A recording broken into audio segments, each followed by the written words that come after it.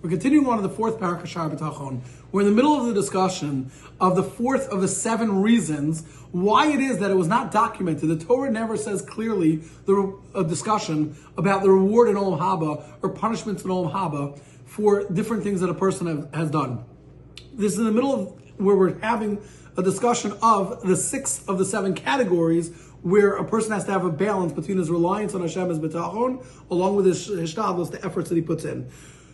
The fourth one, which we're in the middle of, is that a person really does not deserve Olam Haba unless he does one of 2 things. There's only one of 2 reasons why a person will end up in Olam Haba. Either that he inspires and guides other people towards doing mitzvahs or pushes them away from doing averos, or because Hashem is doing a chesed. It's a beautiful thing that's brought down.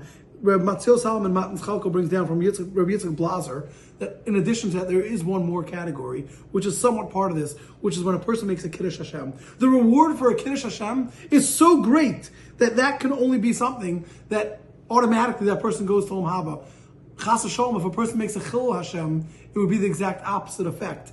Meaning, the same way that when a person learns Torah and guides other people, this is something that creates a Kiddush Hashem. This is something that creates, that this makes it that he is worthy just for that alone of being in Olam Haba, when really no one's worthy of Olam Haba. That's how great a Kiddush Hashem is. Rabbi Aaron Cutler brought down that really there is no such a thing as a mitzvah that should get us any reward.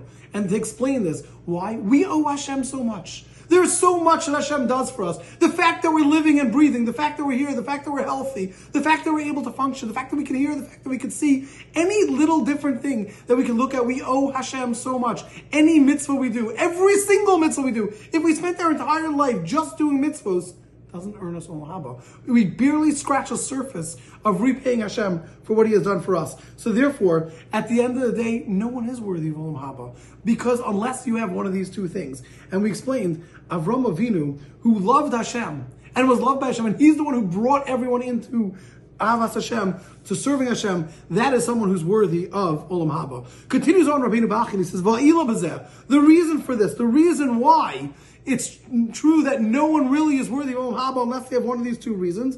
Ki im haya maseh ha'adam kechol hayom b'mispar. If the actions of a person were as great and as many as the sand of a sea in counting, which is something we can never count, lo yiyeh shakul b'tova achas min tovas habori yisparech alav b'olam hazeh.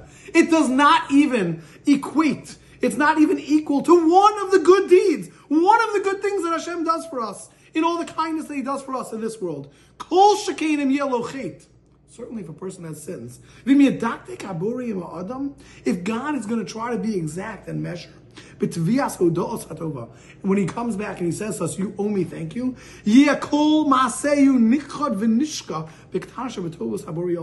every single thing that we've done will be completely and absolutely canceled and worthless in one tiny little good thing that Hashem has done for us. And from the reward that Hashem gives, we're not worthy of it for all our actions. Every single thing Hashem does for us is for the kindness of Hashem. It's not something that we are worthy of. It's not something that we will, even the Torah won't write it. Why? Because the Torah is black and white saying that's not earned. It is 100% a gift that Hashem is giving us.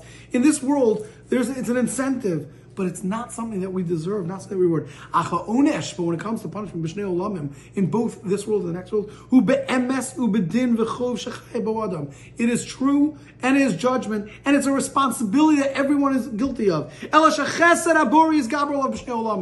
a kindness that God does for us in both worlds, like the Pasuk says in Tehillim, and to you Hashem there's chesed, meaning even when a person's punished, Hashem is doing this with a hint of chesed in it. We have a pasuk that says Hashem is the kind, He's compassionate, He forgives us sin and He doesn't destroy us. What does that mean? Is we are worthy of punishment, we're worthy of being destroyed over and over. But Hashem, through His love, through His kindness, through His compassion, saves us.